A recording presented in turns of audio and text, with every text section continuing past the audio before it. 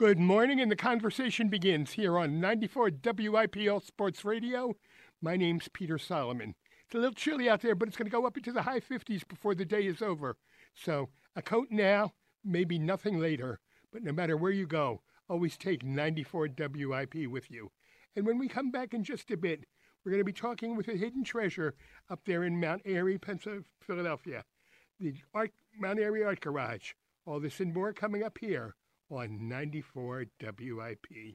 My name's Peter Solomon, the WIP time, 6:01.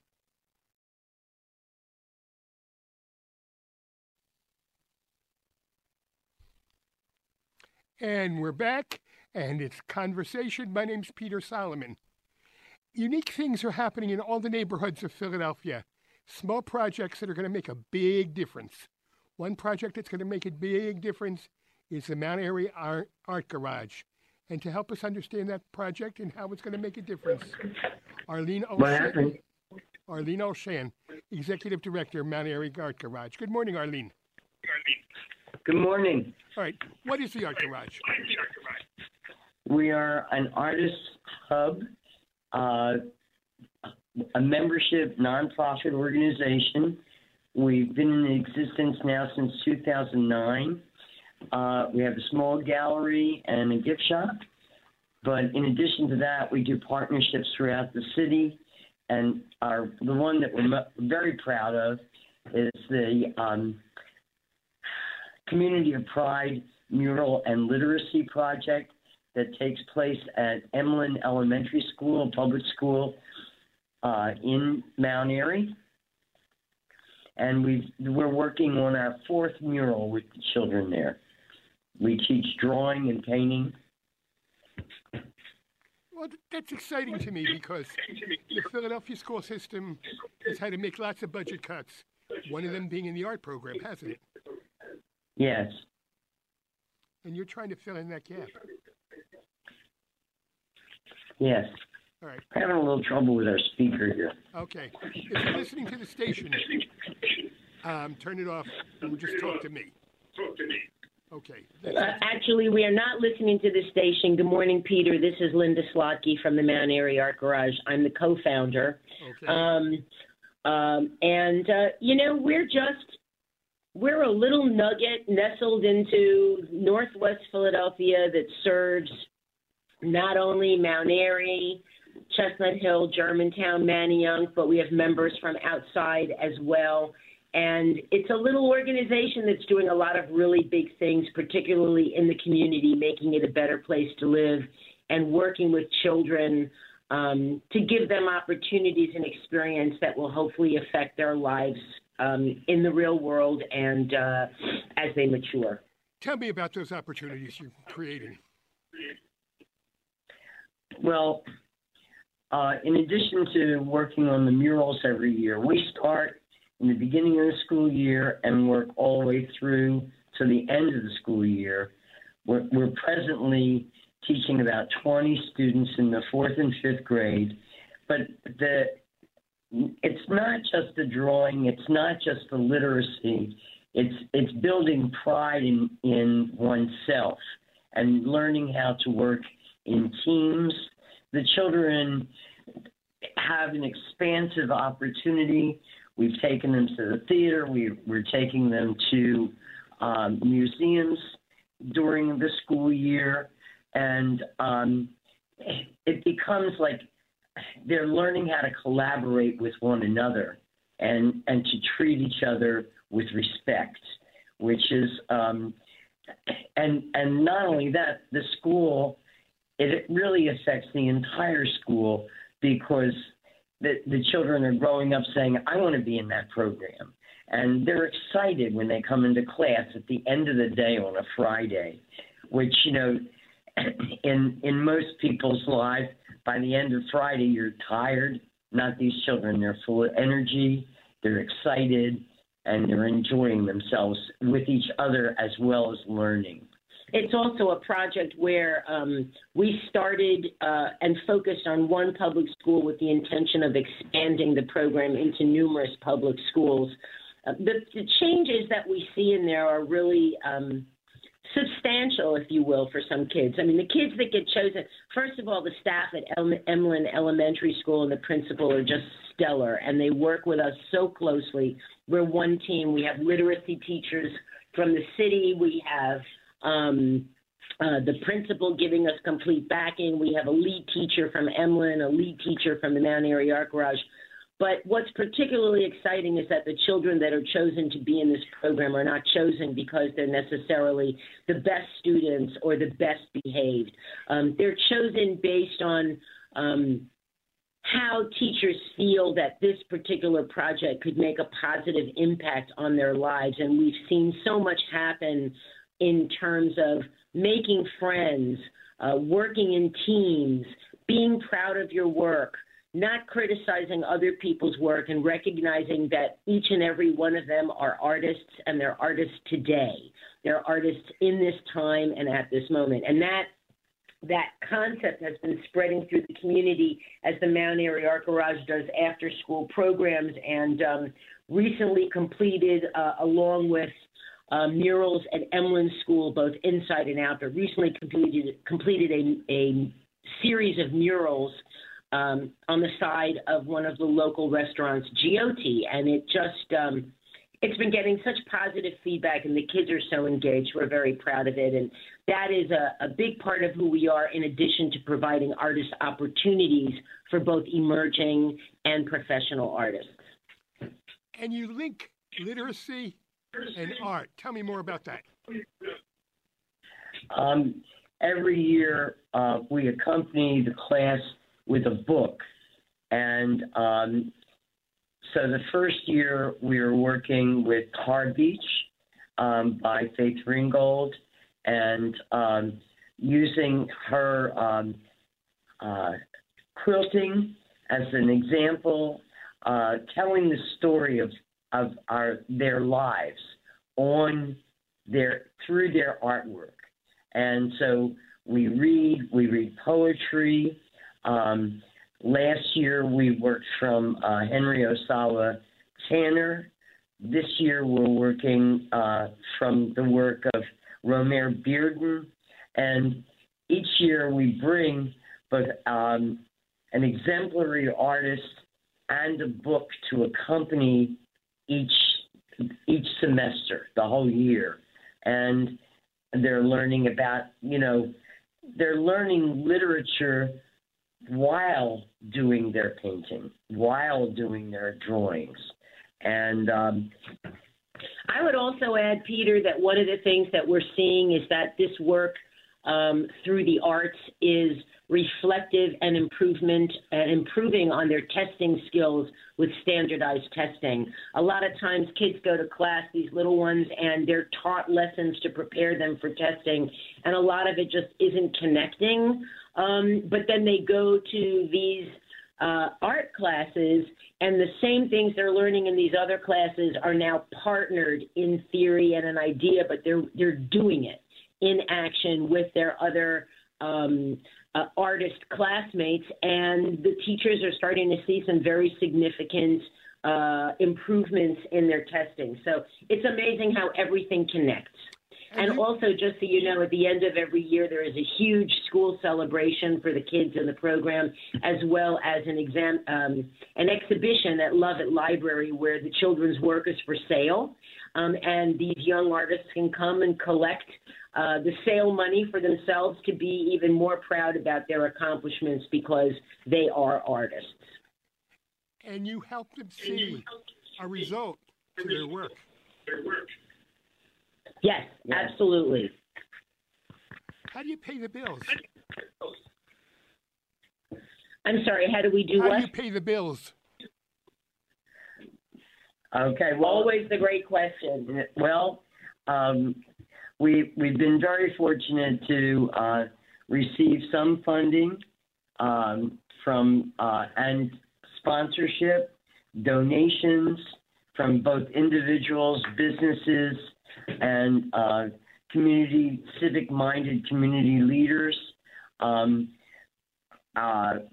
The city of Philadelphia has given us grant money. We've been blessed But of course, this is all driven through individual donations and volunteerism as well. And so local stores such as Artist and Craftsman Supply are donors of the program in art supplies. We have others who give actual concrete materials for the children, but we're always struggling and in need of funds. So we welcome anyone to visit us at our website or call us at MountAiryArtGarage.org because we are continually soliciting funds. We can't continue, we can't expand without the support of the community and beyond the community. Obviously, you need cash, you need supplies. Do you need volunteers? Yes, we do. Yes.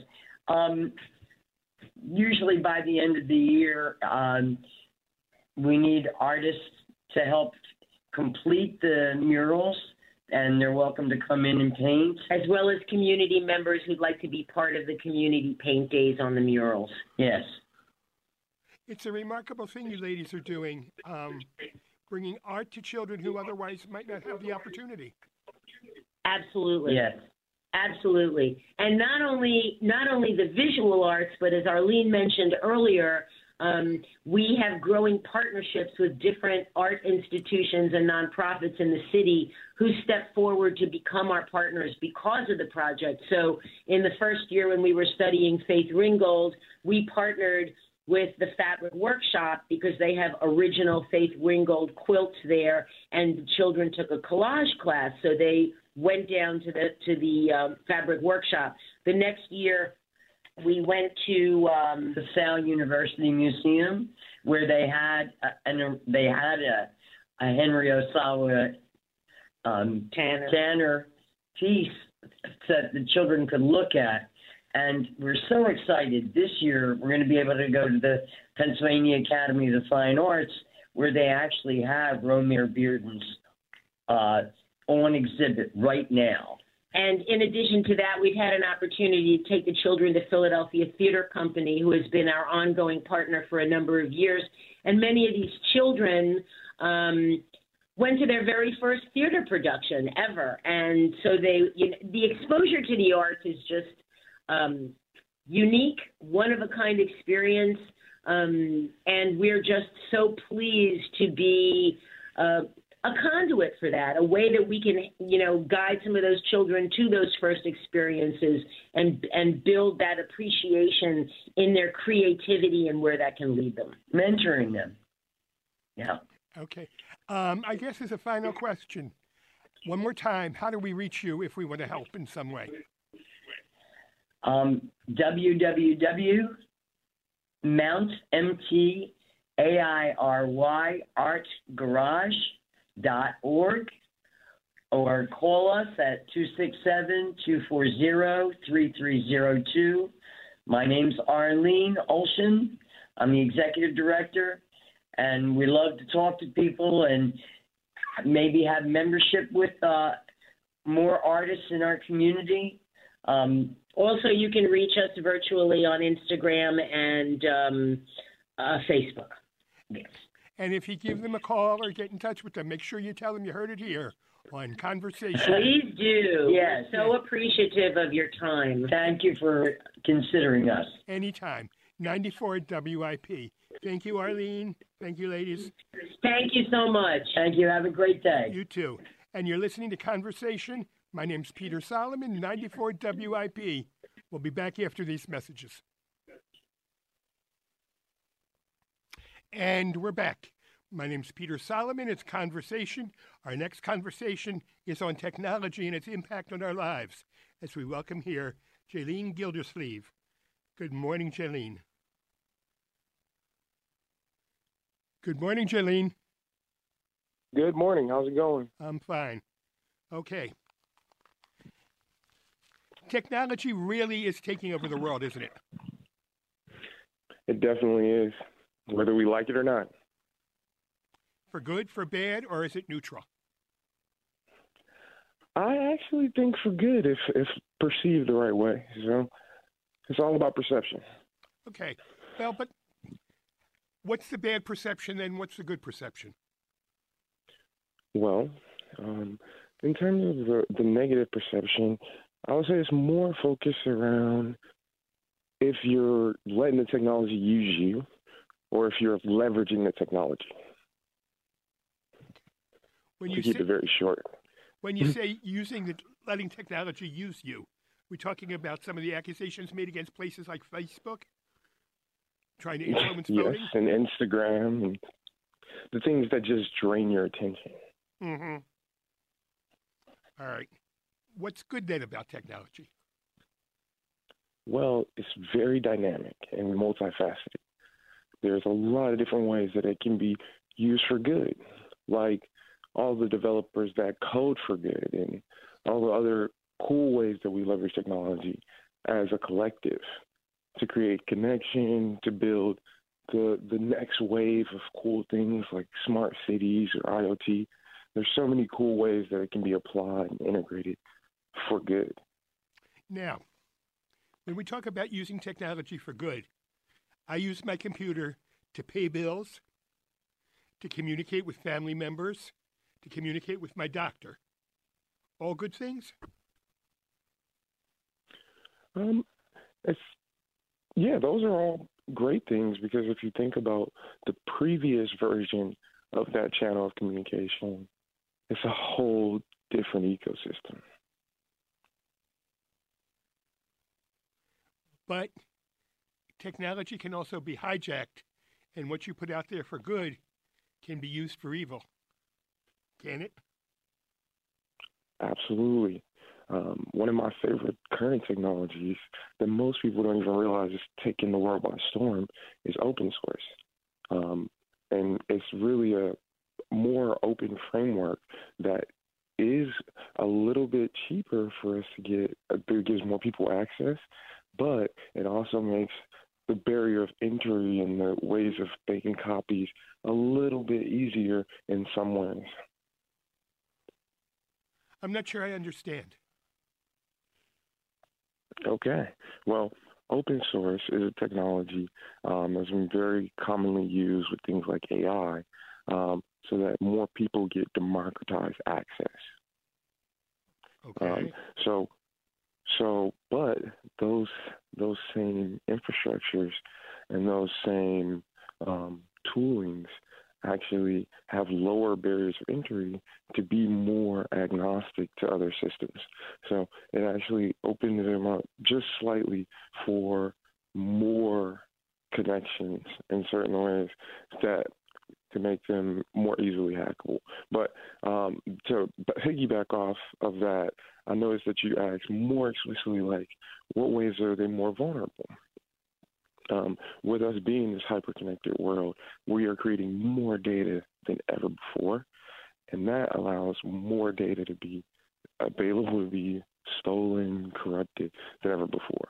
I think in the last 10 years, for the most part, I've never seen any major cities be held for ransom. Like I believe like 2 or 3 years ago, this happened in Atlanta, where the government literally got held ransom for a hack and literally got charged Bitcoin or was going to get charged Bitcoin, but they ended up not going through or negotiating on the hack, so they ended up having to pay out past $10 million. Just in terms of the city and fees, because the systems were antiquated and literally rendered in some ways useless after being hacked, but only for 50,000 Bitcoin or $50,000 in Bitcoin. But if technology and the system you're talking about is to democratize technology, I think of the bill I get every month from my cable company, which gives me technology access, and I want to cry. It's so big. Yes, that is the premium on data now, because data runs the world, and now the people are all wise enough. It's like, well, yeah, or now people are wise enough to people are already paying for data and paying for my eyeballs. Now that's what you're starting to see. It's actually coming down and affecting the bottom line. So broadband is now at a premium and things like that, even though countries like America actually doesn't get the fastest internet technically compared to the rest of the world. All right. It certainly affects finance, doesn't it? Oh, absolutely. There's a huge wave in technology currently happening around definance, which is a huge, huge market where we're trying to help those unbanked, which is about 1.7 billion people, gain access to a banking system that will allow them to do potentially cross-border payments and all these other things that will allow them to be fully participating in the actual world ecosystem. Hmm. When you say ecosystem, what do you mean? I'm not sure people understand that term either. Okay. Well, when I say ecosystem, I'm using it cross-functionally and multi-dynamically, but it's more or less not only your community, but the community that affects other communities. So it's more of the global scale. When I say ecosystem, I'm more thinking of the fiscal ecosystem in some ways, but also like there's different countries that have their own ecosystems or different parts of countries that have separate ecosystems. So ultimately what I'm using is a blanket term for a collection or a group of people's groups. Okay. People unbanking, that's another thing I don't understand. Help me understand it, please. Okay. I will do my best. It is complex, but definance, which is a huge term in the decentralization space, especially around Bitcoin and blockchain and these very, very revolutionary technologies. Essentially, what they're doing is they're releasing barriers around having to go through the major centralized banks. For instance, like right now, there are major institutions now playing through crypto and through Bitcoin. Like a great example, the other day, Libra just released that they are now doing a partnership, or I believe Libra has a partnership where they will be able to fund Shopify companies. So, and I'll help you be more clear about exactly what that means. So, Libra is what's called a stable coin, essentially, which means it is a coin that is a cryptocurrency, but it is backed by USD to give it validity in the real world by at least one currency at least, to where it has actual fiscal value, and its unit of value is similar to like the overall, like it is backed by capital, even though it's a Bitcoin. So that Bitcoin or cryptocurrency can be used now to make purchases technically on the Shopify store, or they're making it to where that is going to be an option to where you can use this type of currency to purchase Shopify things, which will allow it to where pretty much anyone in any nation can buy Libra and then use Shopify at an international scale. So in that way, it is democratizing the access to fiscal opportunities. But cryptocurrency is, I don't know how to explain it, or ask the question, it's not real. I mean, you can't go to the grocery store with cryptocurrency, can you? Well, now actually there are ways in which you can get standard bank cards like a Visa, MasterCard.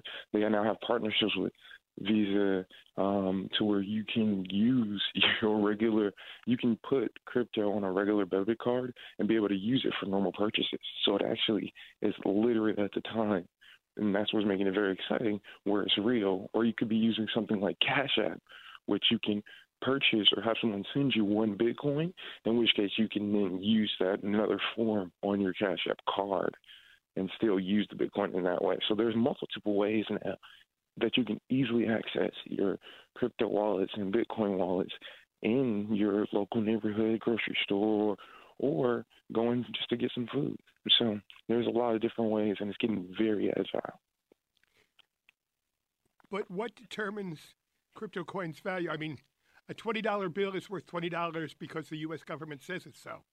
Who says what a crypto coin is worth? So that is determined technically by the ledger. And the ledger will tell you how many people are trading this current cryptocurrency, what's the volume it's trading at, and how many pieces of it's currently being held. And then there's multiple ways of making value across the board with crypto. So what actually is determining its value, though, is usually the rate of current crypto, of that type of crypto in use. Pretty much, but the coolest thing about crypto, in my personal opinion, is the trustless system that it implements, and it creates what's called, as you know, the blockchain, or maybe not know, but the blockchain makes it to where you have a secure means where I don't have to trust your experience, your background. I can just trust you by looking at your ledger.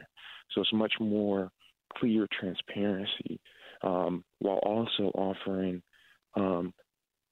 much better security, because it's much harder to hack because the information is stored on multiple devices versus just one centralized device. And that's the key to decentralizing finance, because it's making it to where every part of the node has some part of information, but not the whole story. Where's all this going? I mean, what do you see in the future? Well, I'm hoping that the future is bright, despite all of the random forecasts that you might get from somewhere. I believe that technology is moving very fast, and if we can structure our minds to think more systematically and harmoniously, we can keep up. Because that's really the key component to me. Technology is meant to be a tool. Typically, we ideally use it for connection, like we're using it for right now. But I think sometimes we get a little lost on the path. So it's kind of critical for us to remember to stay harmonious, but also be cognizant that the future is a big unknown. And with any shifting variables, it's very important that we use technology for not only what it was for, but even sometimes like creative ways that we might not have thought of to really create a world that's more inclusive, as well as more optimized in certain ways. That's where I think we're actually headed. Whether we like it or not, like the IoT wave, the sensors everywhere. There's this wonderful thing called sensor fusion, where coders can literally take a sensor from your new appliances, connect them to a sensor from your new car, connect them to new sensors that are in your yard, in your garden, or at your farm, and then put all of that data in one place to keep you centralized and up to date on hundreds of things that previously it would have taken you 45 minutes, 45 hours just to check all of the different information that you might get from all these different sensors in one dashboard, and you can click and change them from one location.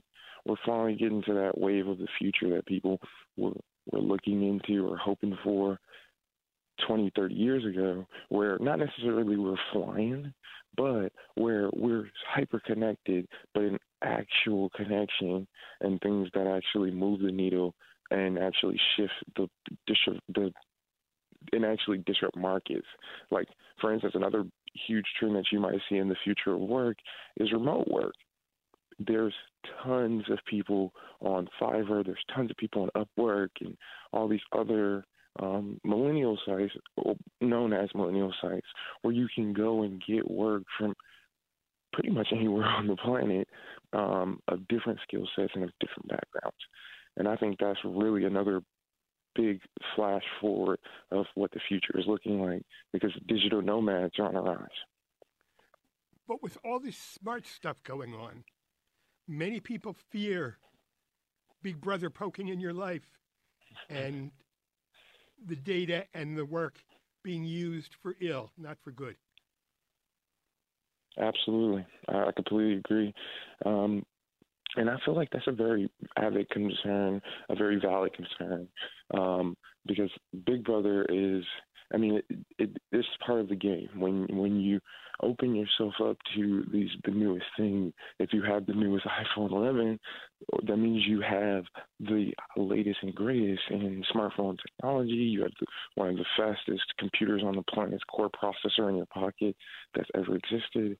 And simultaneously, you have the new NSF chip that allows people to do near-field communications with your phone, or the newest Bluetooth chip, which also allows people to do nearest communication with your phone. So there is a lot of ways that your phone can be hacked. The one thing that you can start to do is keep yourself educated and research. And I know a lot of people don't want to hear that the game is research, but technology is evolving every single day. It's more about naturally habituating the process of growth in your technology and of you and with your technology. You can't be 100% foolproof on the installation of your tech, but you can be hyper cognizant of little things that might make you at least secure your peace of mind while you are going in this evolution of change, and all this technology feels like it's listening to you or around you in that way. Because it is frightening. The potential is frightening, certainly. What do you say? Absolutely. What do you say, though, to people who are frightened by it?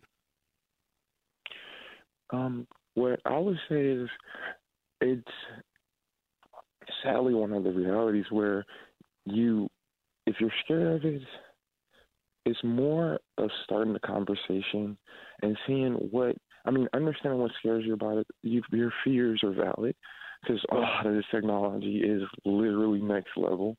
But what I would encourage you to do is go to some groups, be around some younger technologists, interface with communities of different backgrounds, because I really believe that the omni-generational approach is one way that you can add a lot of value, not only to yourself or to the community around you, but for the future generations like your nieces, your nephews, by taking the time and really seeing what scares you about it, you can actually help others create better technology for you specifically.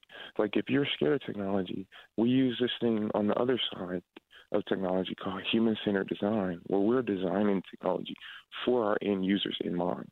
So if it's not optimized for you, or you don't feel like there's technology out there for you, and you find a gap in the market, that's actually an option.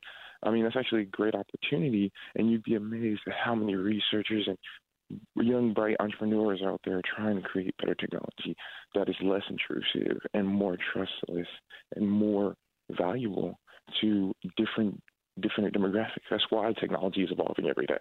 So my main thing to someone who's scared is to be open and give it a chance, because it's here to stay. And yeah, it might get better in a week or so, but if you don't catch on the train now, sadly, it's moving very fast. So it's not going to stop for anybody. It's going to be a continuous learning curve. So I definitely will recommend that they do some research. So it's get on the train or get run over. Well, not just get on the train or get run over, because that sounds aggressive, but get on the train, or you can chill on the sidelines, but just be ready to watch more content, more videos if they wait longer, because it's going to be continuous learning curve. Do you have a website we could go to? Oh, absolutely. So Miami DevCon is really a great opportunity for you to create that community and that connection and start that conversation about the positive things technologies can do for you, while also connecting to developers of premium talents that design these new technology like blockchain, like IoT or Internet of Things, like artificial intelligence, and like AR and VR or augmented reality and virtual reality. So I think Miami DevCon would be a great start-off point if you're really excited to get the conversation around policy and some of those securities that we were talking about earlier. I think that is a great place to also get that started. It'll be in Miami, Florida, and it'll also give you an opportunity to mix together two things that typically wouldn't be together: developers who are usually code monkeys in their labs and in their Menlo parks get access to the beach and one of the biggest party cities, but more focused towards the impact of a city, which most of the time they're more focused on the turn up. Is there a book you can recommend? Oh, absolutely. For technology, I think a very good one would be Stephen Case, Third Wave. It's a great book that goes through the different levels of how technology has evolved previously and how it continues to evolve moving forward. And I'd like to say thank you to Jalen Gildersleeve for giving us a crash course in technology and where it's taking us and whether we should be careful or not. Thank you, Jalen Gildersleeve. Thank you, sir. Awesome. And you're listening to Conversation here on 94 WIP. My name's Peter Solomon. More in just a bit. And we're back, and I'm pleased to welcome now back an old friend, Dr. John Huber. Dr. Huber, a clinical forensic psychologist and sort of our expert on all things mental health. Good morning, Dr. Huber. Good morning. Pleasure to have you back. Happy to be back. Okay. I want to check in with you about what's going on because so much stuff is going on around our mental health, both individually and collectively. And one of the things I know that I find a little fascinating is some government officials are suggesting we pay conception fees and obtain a parenting license. What do you think about that? You know, that's a pretty slippery slope, I think. I think there's a lot of people who would be very upset with that. And I think there's a lot of people that say, hey, that's a good idea. When we have, I think it would really targets minority groups, primarily poor groups, because they couldn't have kids.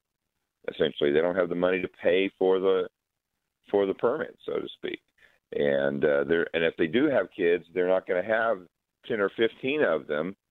And that's kind of a tradition when you have, for example, migrant farm workers. You have lots of kids, and they help out. And we have age-restricted laws, and work laws for young children, unless there are special circumstances. One of them is farm children, and that type of mobile farmer can reap a lot more money and a lot more rewards, at least when the kids are strong enough to actually produce significantly than they would ever be able to do by themselves. I think that could create some real problems. You're going to end up with more serious, life-changing farm implement accidents where people are losing hands, fingers, maybe even dying through combines and things like that for young people who aren't necessarily as adept or trained at utilizing those tools. And, you're talking to somebody who worked on a farm, and my first job was topping onions and planting onions in the mud and then picking okra and hauling it by the pick and getting paid by how many loads I can carry on my back, and moving up to factory, the tractors, and being able to run the combine and combine the corn and the cotton and like that. So I've seen it, and it's a very risky situation, and families that depend on those children to make their livelihood, we're going to see a shift in what we consider the core family anymore. And it's going to be pretty crazy because we're going to see people now, if I have to pay, I want to make sure I have a blank, whether it's male or female, whatever society thinks is more valuable at that moment. And it's going to increase people using abortion for birth control in that situation. Once we know the sex, it's not the right sex, we need to abort and try again and hope for the other sex in order to do that, or, hey, let's just do IVF and vitro fertilization and make sure we only have male embryos.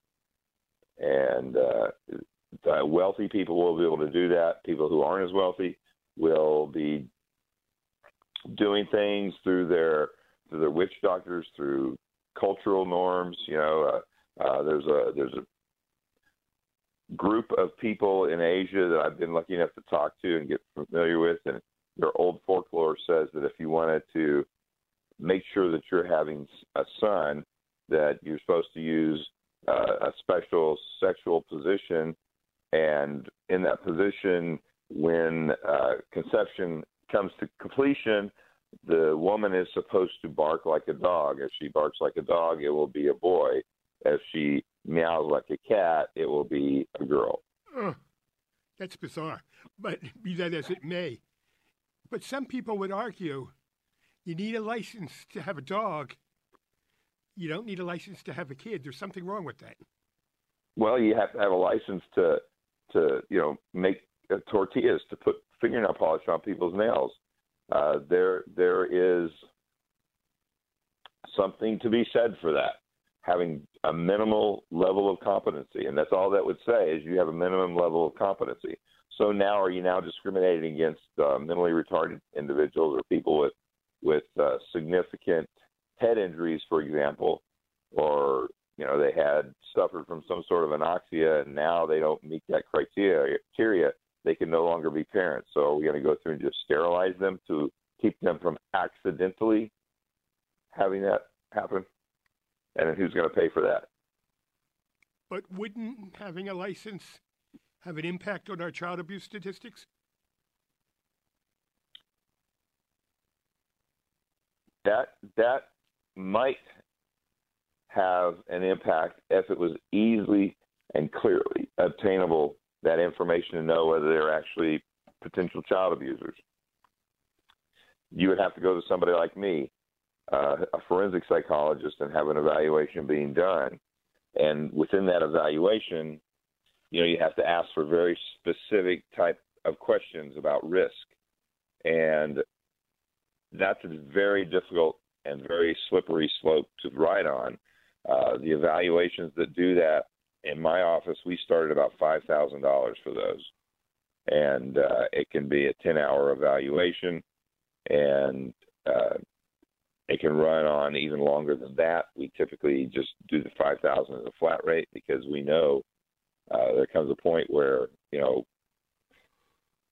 to be, can I ever get to 100% certainty if I say, okay, this person's got these traits, but I can't be 100% certain that they'll ever offend.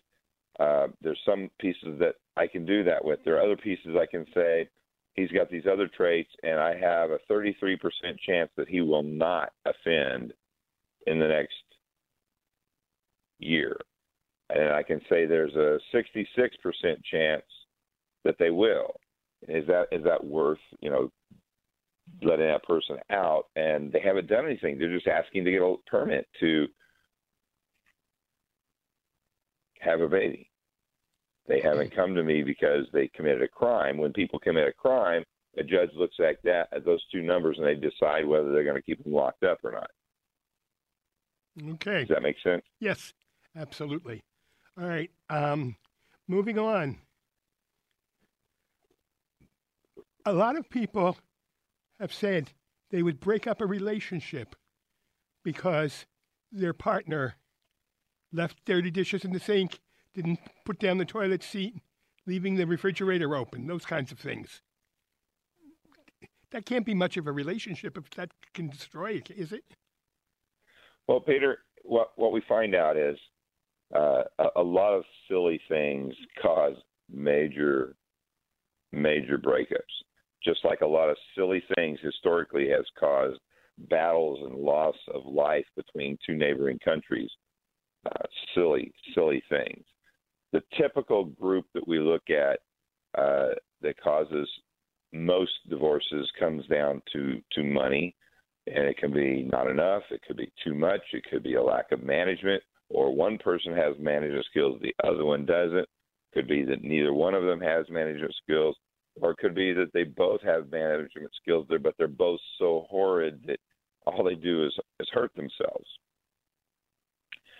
That is typically the number one in general. And then we start getting into relationship issues that include, man, I don't like the way you raise our children.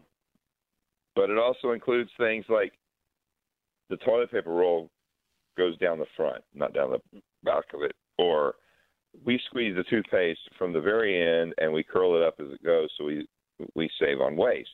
Versus, no, you just squeeze the tube until it's empty and then you start flattening it out. These are actually issues my wife and I had to work on. And we lived together for almost 3 years working on those issues before we came to a compromise.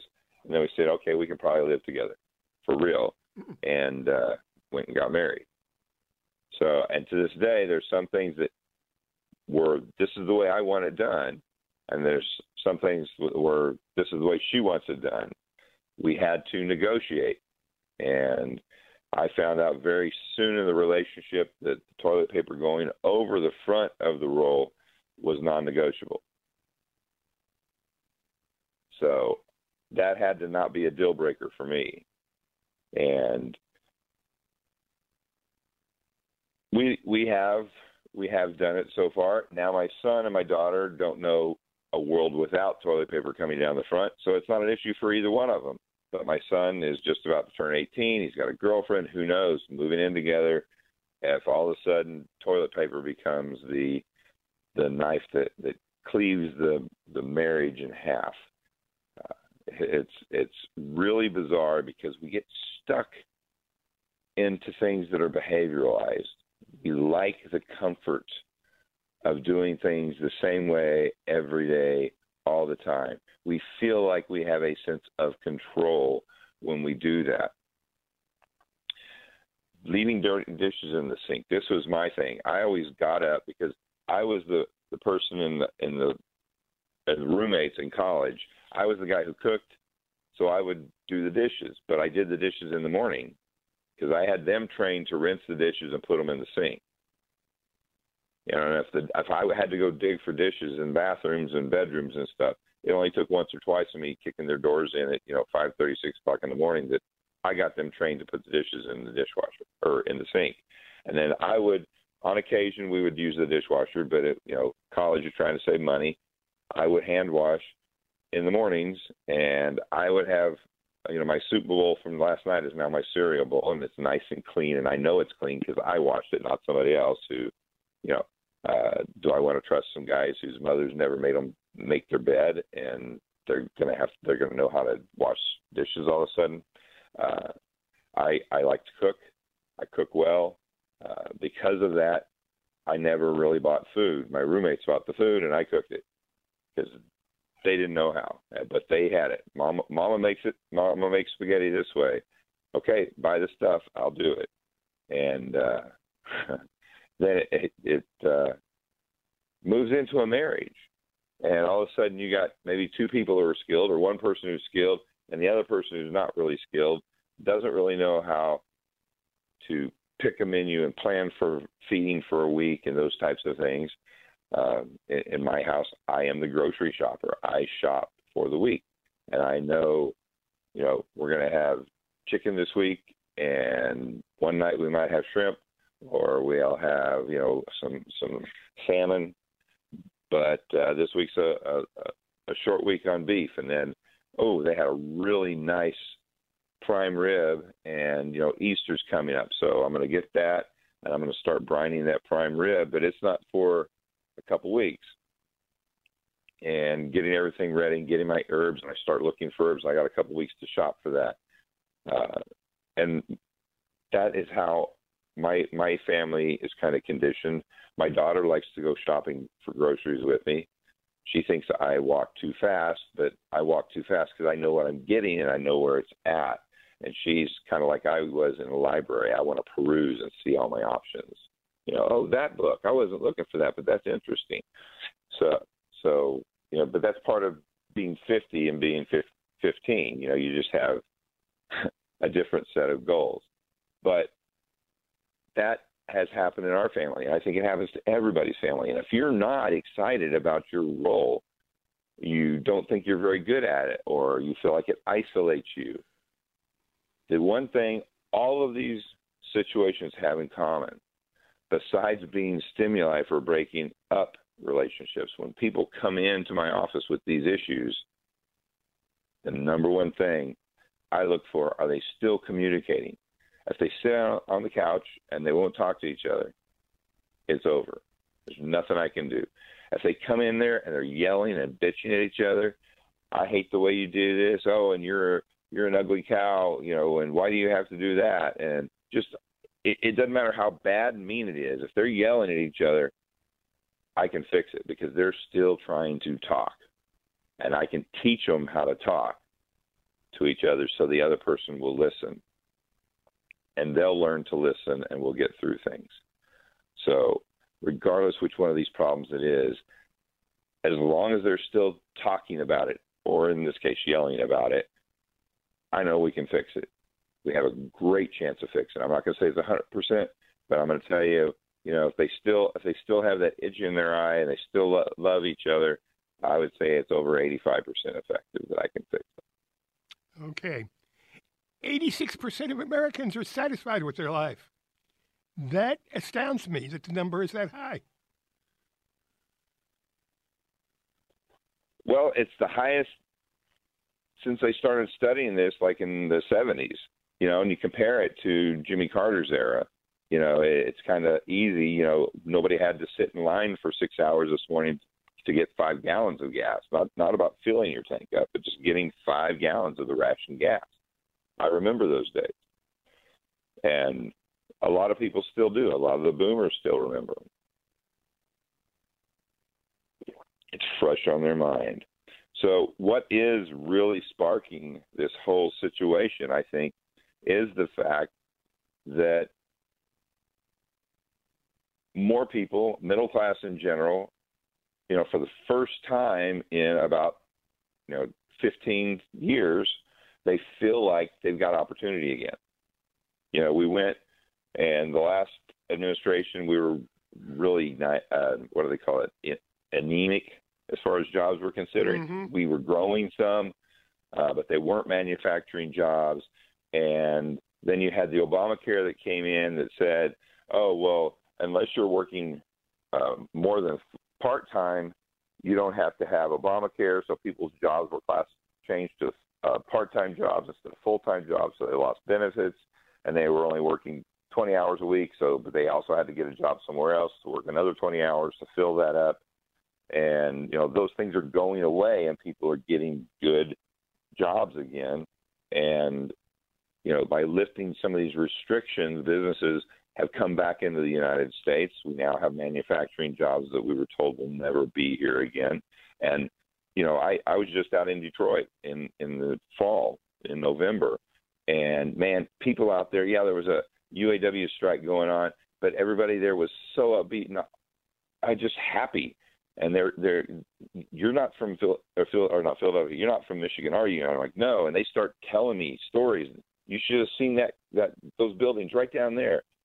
4 years ago, the windows were all knocked out of them, and there wasn't anything going on there. And under this new administration, he's brought money in. It's been rebuilt. The contractors have made money. These buildings are open, and businesses moved in.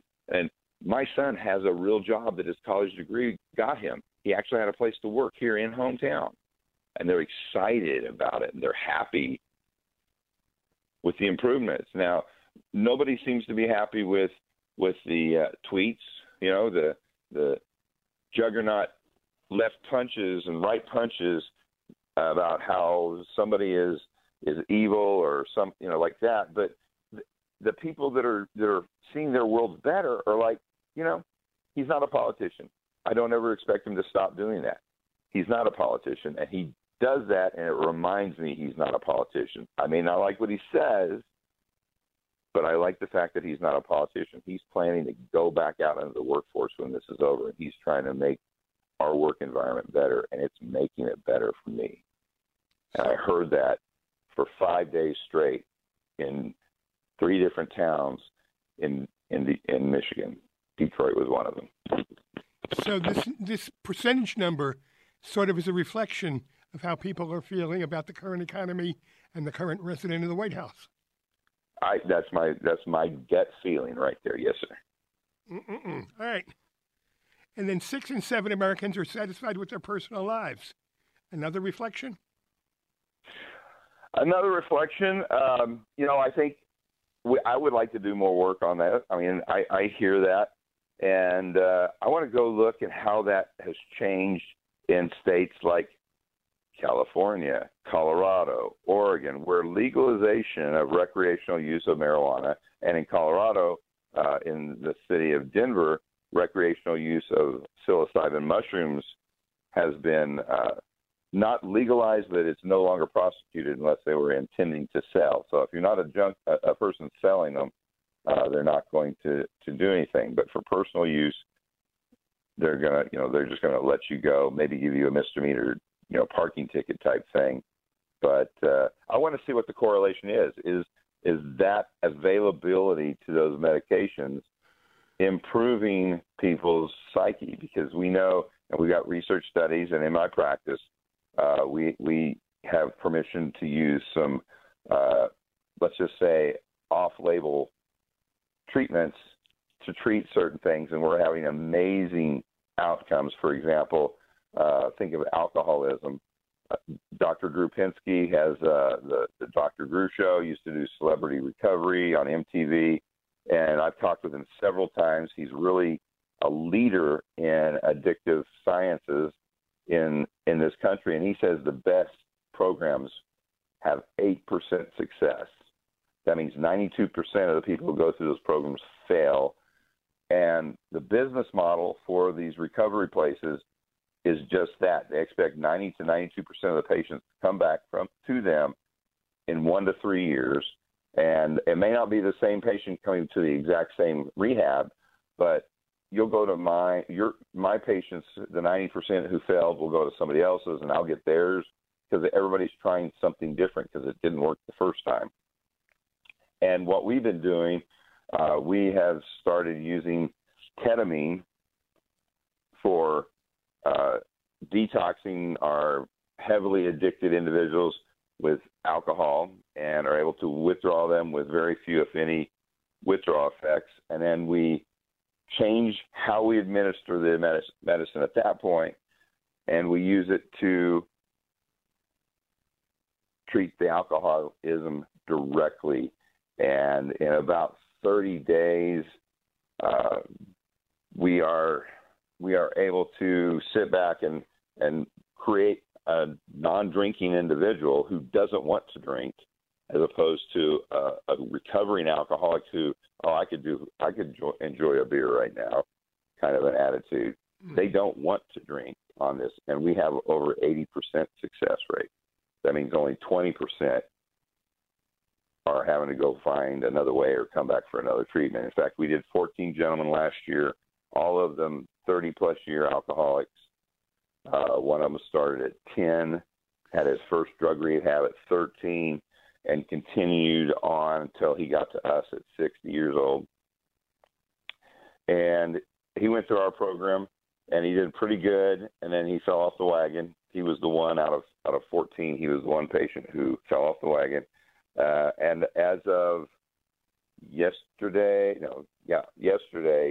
he was at 5 months sober at this point. With the boosters, we jumped in and we just re-administered things slightly different with a different therapeutic touch on the end of it. So fine-tuning it, each person has the right combination. We have to find it for them. 4 in 10 adults just can't stop working, the workaholic epidemic? And that's a touchy one for me, because I'm working all the time. Ask my kids. I mean, I'm up here. I'm in Texas, so I'm an hour earlier than you are. 2 nights ago, I had a show in Nebraska, and it started at 1 o'clock my time. And I'm always up doing this. But I don't look at it this like it is work. This is fun. This is informative. I learn about the people who listen to me, because you give me feedback from people in your community. Sometimes we take calls. And this one show at 1 a.m, we did take calls. And I learned from people in North Dakota what their struggles, what their concerns were, what is the most pertinent to that sampled group of random callers. And had no idea what calls, if any, I was going to get. In fact, I'm in New York City next Sunday morning, and I will be on a radio station there. I don't know if I can list names or whatever, but yeah. I'll be there, and they've given me 2 hours straight. And the last time they did that was last summer, and it was a sports station. They gave me 2 hours straight, and we had people on hold 30 seconds after they said the phones were open, and we just had to take first come, first serve. And that's all we did for 2 hours, and we had another 10 or 15 people on the line after the show that I talked to directly. Does that say something, though, about our collective mental health? I think it says that we're becoming what I want, mainstream mental health. I want people to be able to discuss it and be more open and start realizing that it's not a broken thing, it's a human thing. And if everybody knew what was going on, we could definitely handle these situations much more effectively before we have to get somebody totally inundated and snowed under in some situations by all the antipsychotic medications, the antidepressants, the anti-anxieties. And if you go back and look at American history, American Indians, all their people were utilized. It didn't matter, if they were nonverbal or if they had brain injuries, they were utilized. But none of them seemed to have the psychoses. There was no history of them having full-blown major depressive disorder and killing themselves. In fact, they did lots of things like meditation, counting coup, going on a soul-searching journey individually by themselves. They would go out and do some ritualized camping and some survival skills, and those things brought them back to the earth. They also have a belief set, the shaman did for these Indians, that anywhere you're at, if you get a cold and start sneezing and coughing, the place you got that cold, within about 300 to 600 yards circle around you, everything you need to cure your illness is right there where you got the illness. And they would use homeopathic medicines from the seeds and the roots and stuff of the different plants. Of course, they had a good history with them, and they'd work through them, and they knew that, there's some horseradish running wild, and that clears somebody's sinuses out if you grind the root up and have them snort that, But they know it, and they know that, the bark from certain trees actually created a painkiller. We call it aspirin today.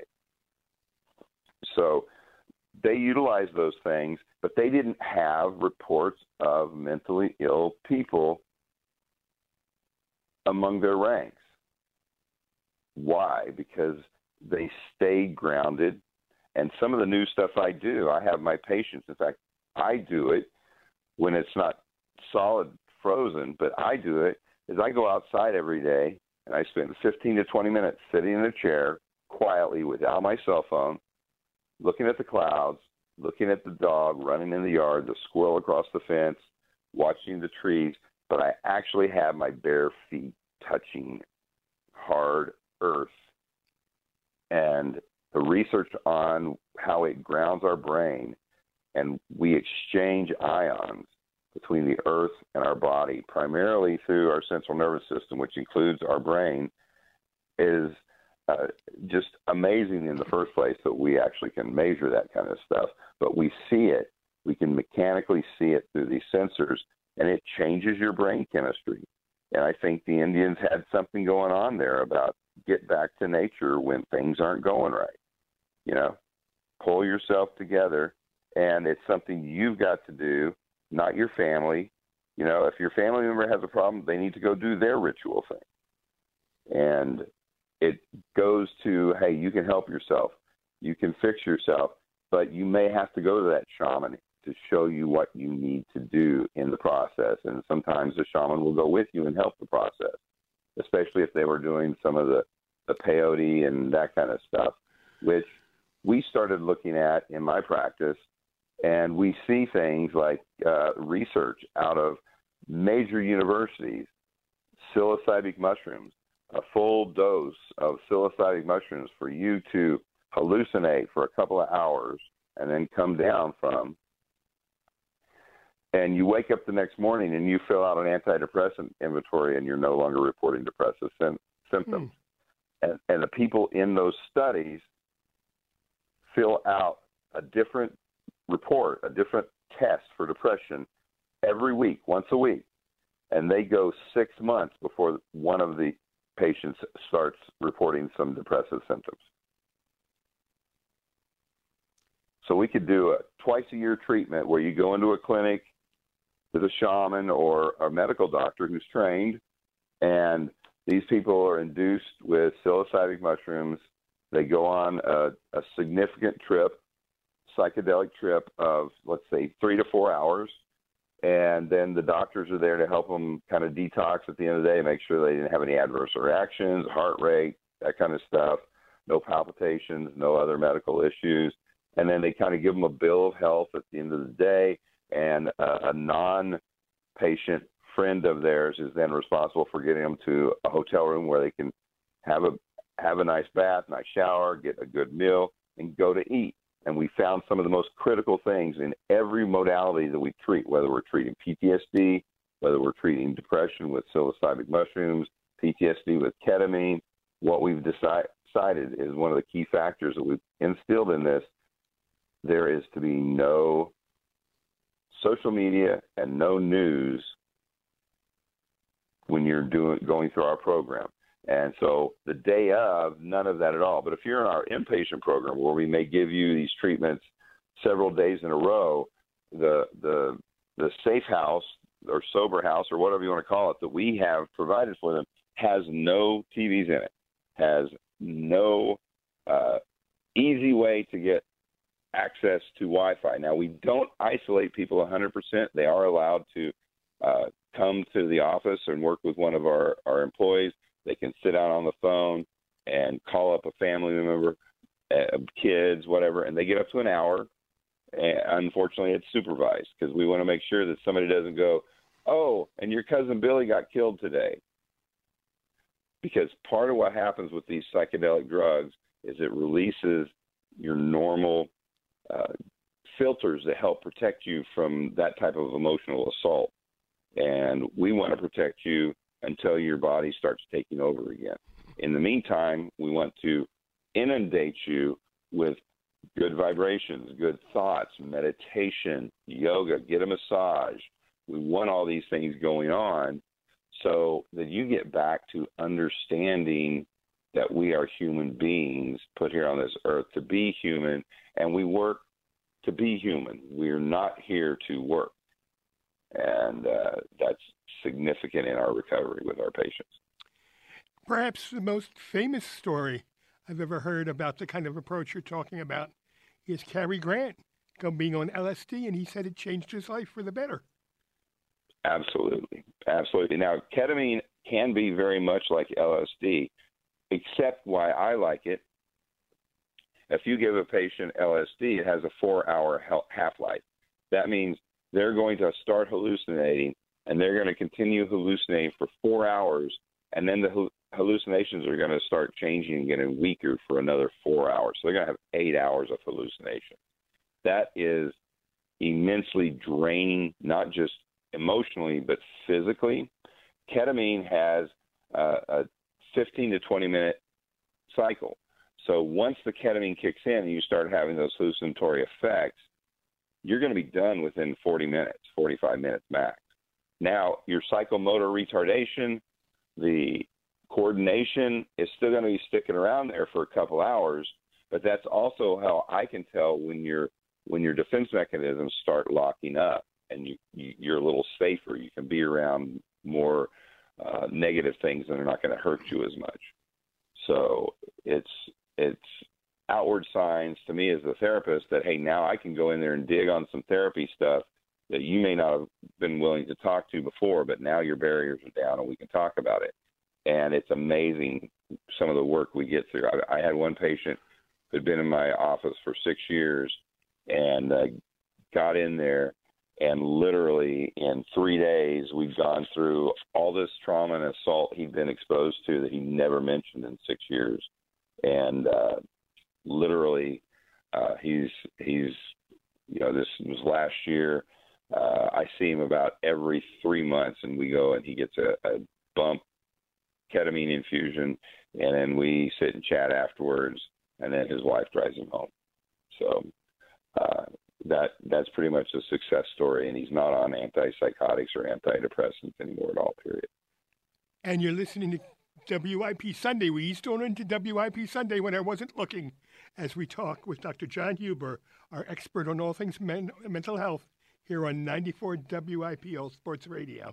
My name's Peter Solomon. Dr. Huber, I think one thing those stories do tell us, though, is if you're going to do that kind of therapy, do it with someone who knows what they're doing, not with the neighborhood goofball. Absolutely. And, you know, who's teaching that? Nobody is, okay?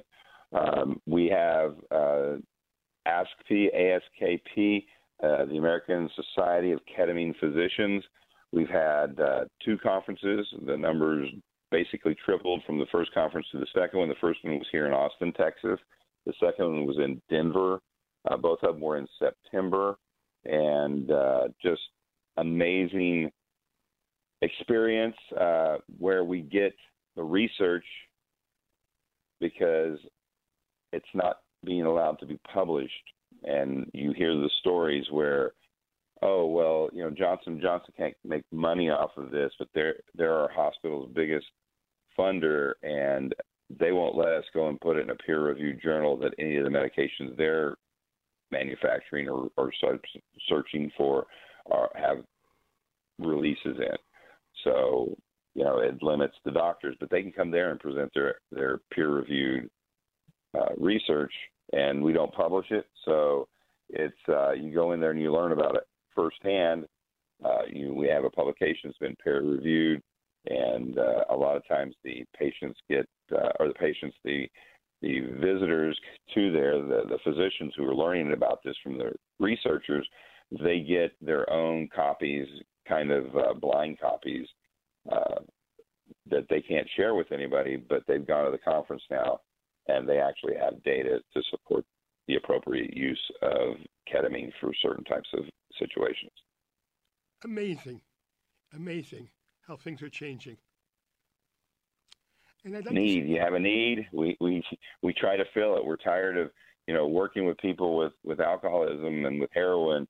I mean, we have a heroin addict. Every time I see one, it comes in, I need to get clean. I need to detox. We got to get in a hospital because the DTs are so life-threatening with heroin.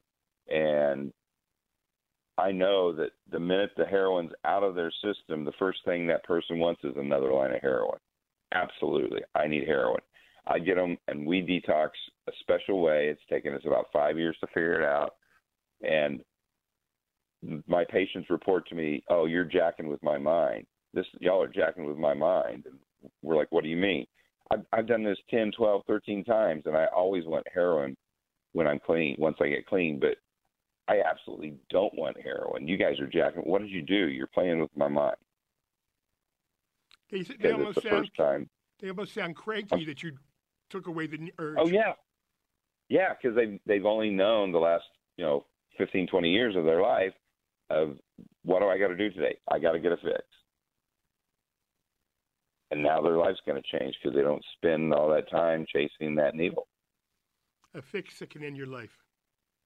That's exactly right. And it's amazing. Some of these people are people that we look up to, CEOs who are functioning on the heroin. They're not even getting high anymore.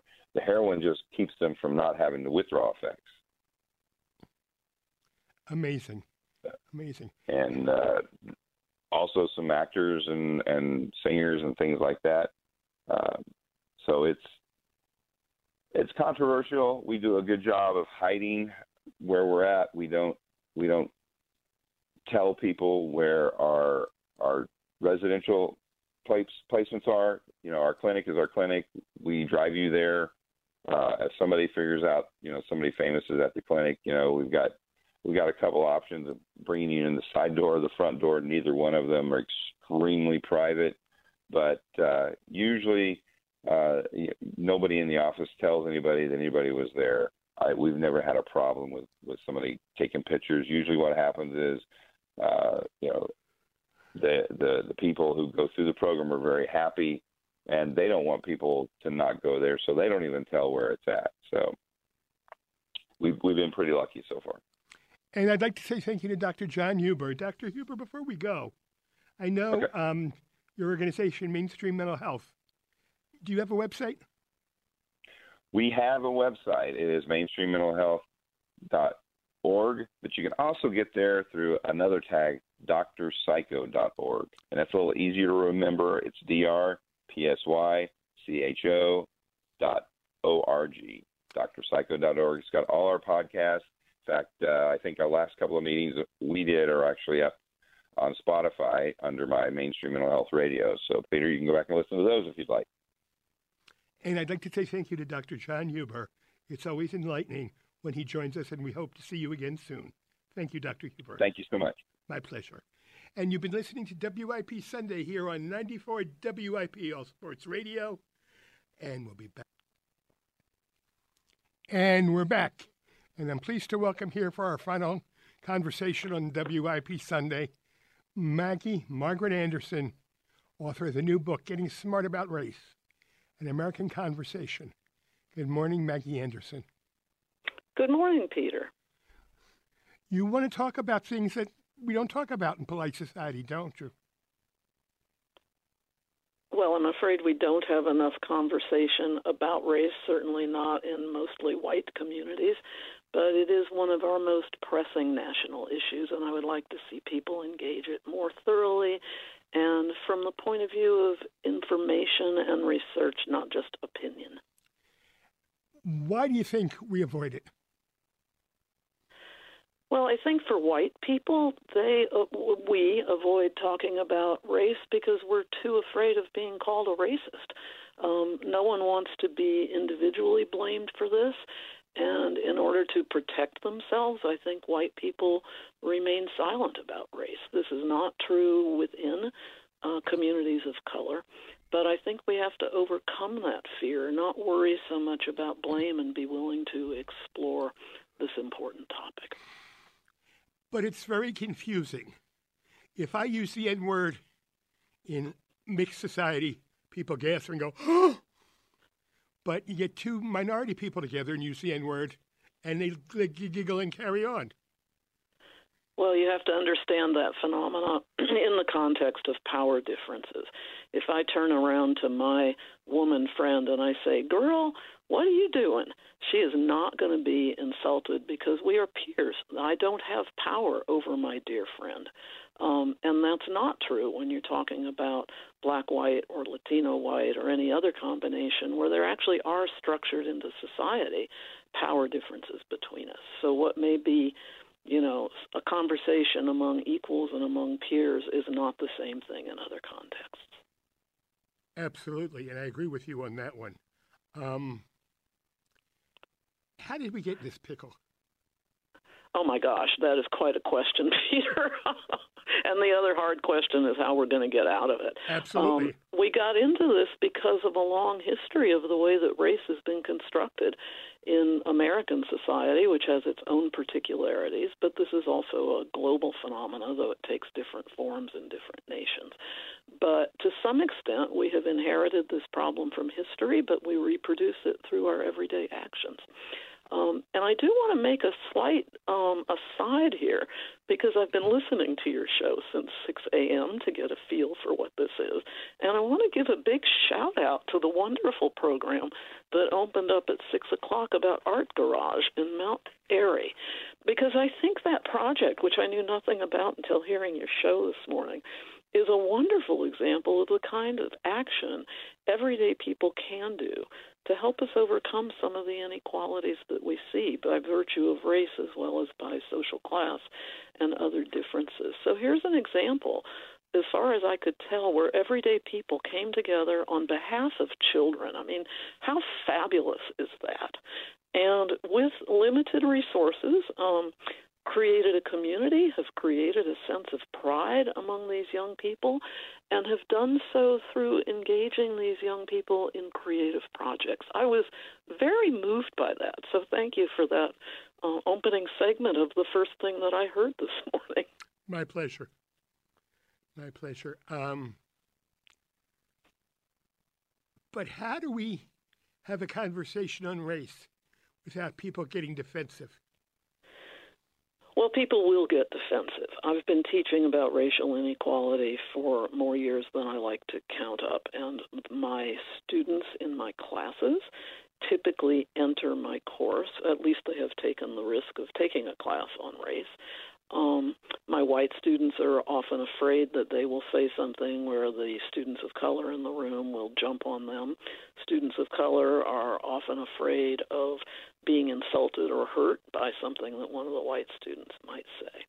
So what I have learned over the years is I have to create the conditions in that conversation where people will feel safe, where they will feel that they can explore things in an atmosphere of trust. And that takes work as a teacher, just as it would take work in any other organization.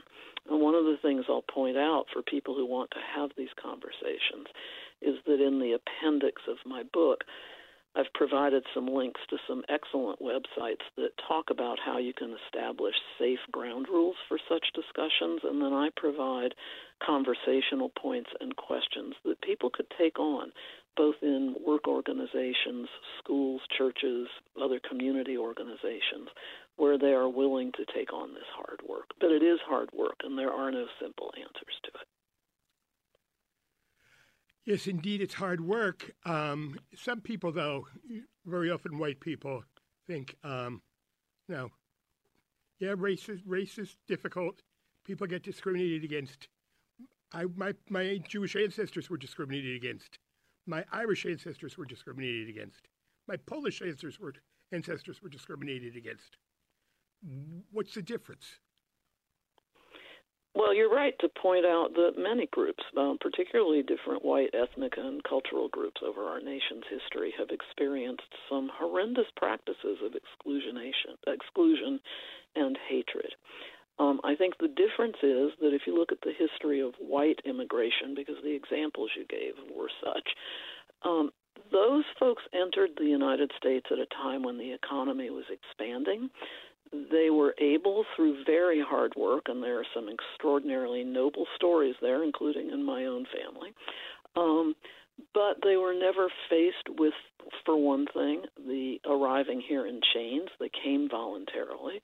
At the time they were getting a foothold in the American economy and different niches of the labor market, African Americans in the South were being explicitly held in place by Jim Crow segregation, which was legally mandated segregation.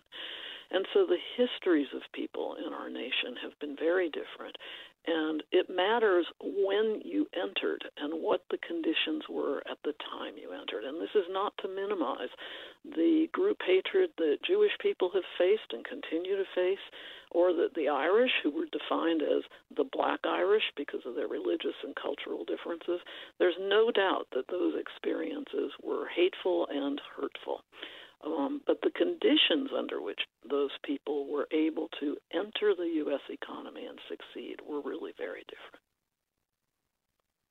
All right.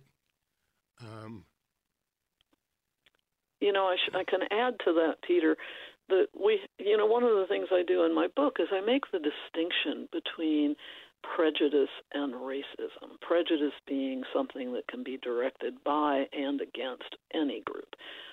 That's an individual attitude. It's an individual attitude of hatred. The classic example of that are overt racial bigots, which we're sadly seeing more of today. But racism is a social and historical construction. It's not just about attitudes. It's about how we have built our fundamental social institutions in ways that have created different opportunities for different groups. And that's an important distinction. I think people think of racism typically in individualistic terms, but as a sociologist, I look at racism as a social and historical construction that has created the inequalities we are witnessing today. All right. Then let's try and look at it from that perspective, in that affirmative action. Mm-hmm. That makes a lot of folks crazy on both sides of the coin. Correct. I'll say myself, I think I have been a beneficiary of affirmative action. I got my first job as a faculty member at a time when affirmative action on behalf of women was being taken very seriously. And what it meant was that universities, like other employers, could no longer simply use the old boy network to call up their friends and invite somebody for a job. With affirmative action, laws are put into place that require equal opportunity. There's a myth about affirmative action that people who get jobs because of affirmative action are somehow not qualified. I have no question that I was qualified for my job, but opportunities were open to me that prior to that would never have been. And so the beneficiaries of affirmative action over our last 30, 40 years have not been solely people of color. They have also included women and the families where women now have professional jobs they would not have otherwise had. I think the resistance to affirmative action, which frankly is not so much a policy anymore, there's been so much resistance to it, other than equal employment legislation, affirmative action is somewhat a thing of the past now. But there are myths about it that somehow people who are not qualified are getting jobs that others deserve. And the data simply say otherwise. People who benefited from affirmative action were people who were already well positioned to take advantage of the opening of opportunities. And as we look back on it, we can see that affirmative action in the roughly decade of the 1970s and somewhat into the 80s has really been one of the drivers that has helped produce a larger African American and Latino middle class because it opened opportunities otherwise denied. But at the same time, we have an environment in Washington, D.C. that seems to be working against these things. Well, it's not just Washington, D.C. I don't want to focus our whole conversation on affirmative action, but, there's been a lot of white resistance to the concept of affirmative action. It's as if some white people, and I emphasize some, think that somehow other people are getting something for nothing or breaking into line ahead of them. And I think that where that sentiment is coming from is many white people, the working class in particular, are being very much disadvantaged by some of the economic and social changes going on in our world. I heard your earlier listener actually say something I'm sorry to say I want to correct, because in fact, the number of people having to hold multiple jobs has been increasing over the last 4 years. And jobs in the manufacturing sector have actually been decreasing. And you can verify that by looking at Department of Labor data. That's hurting a lot of white working class people. It is also hurting people of color who have relied on hard work and often multiple jobs to get ahead.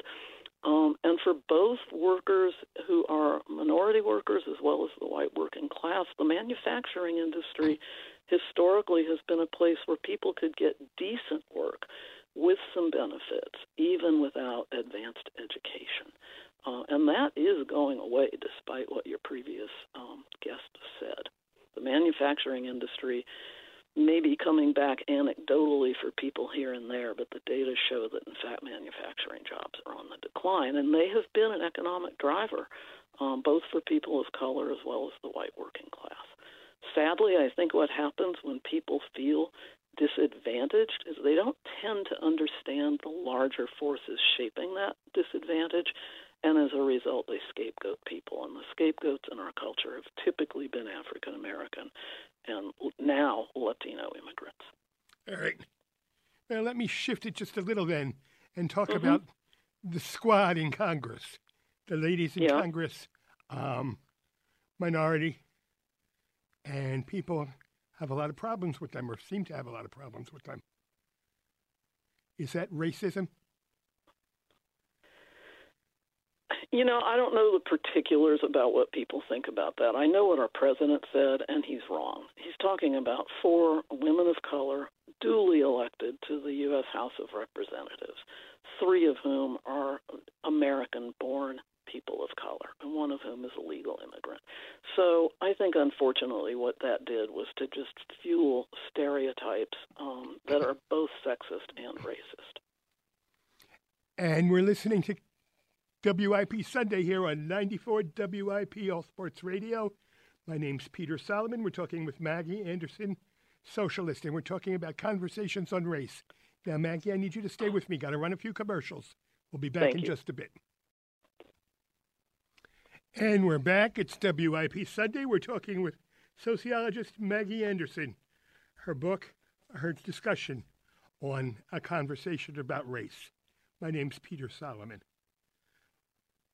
If it's not affirmative action, what should we be talking about?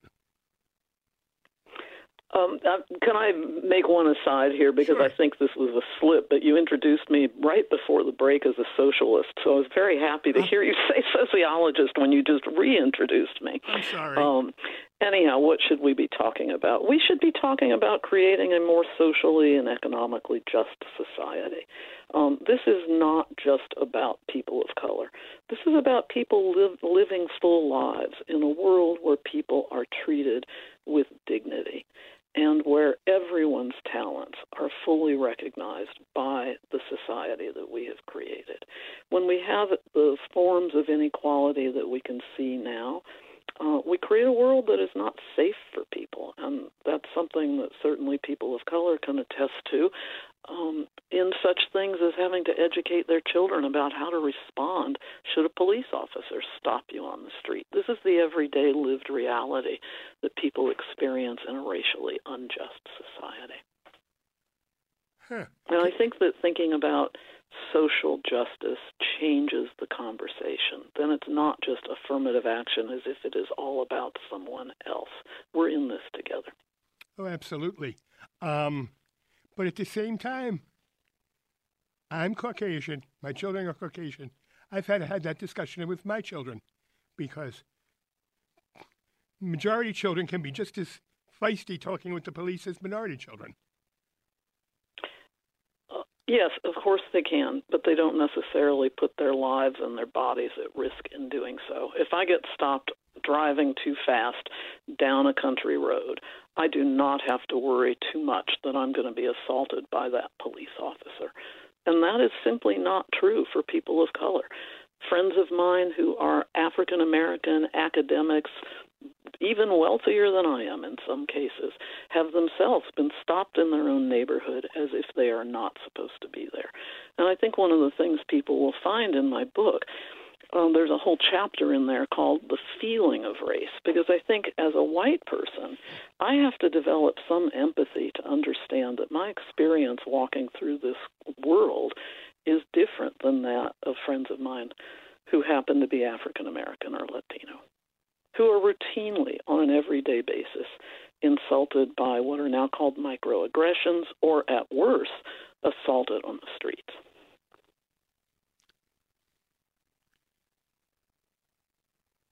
Where should these conversations begin? Should they begin in the schools?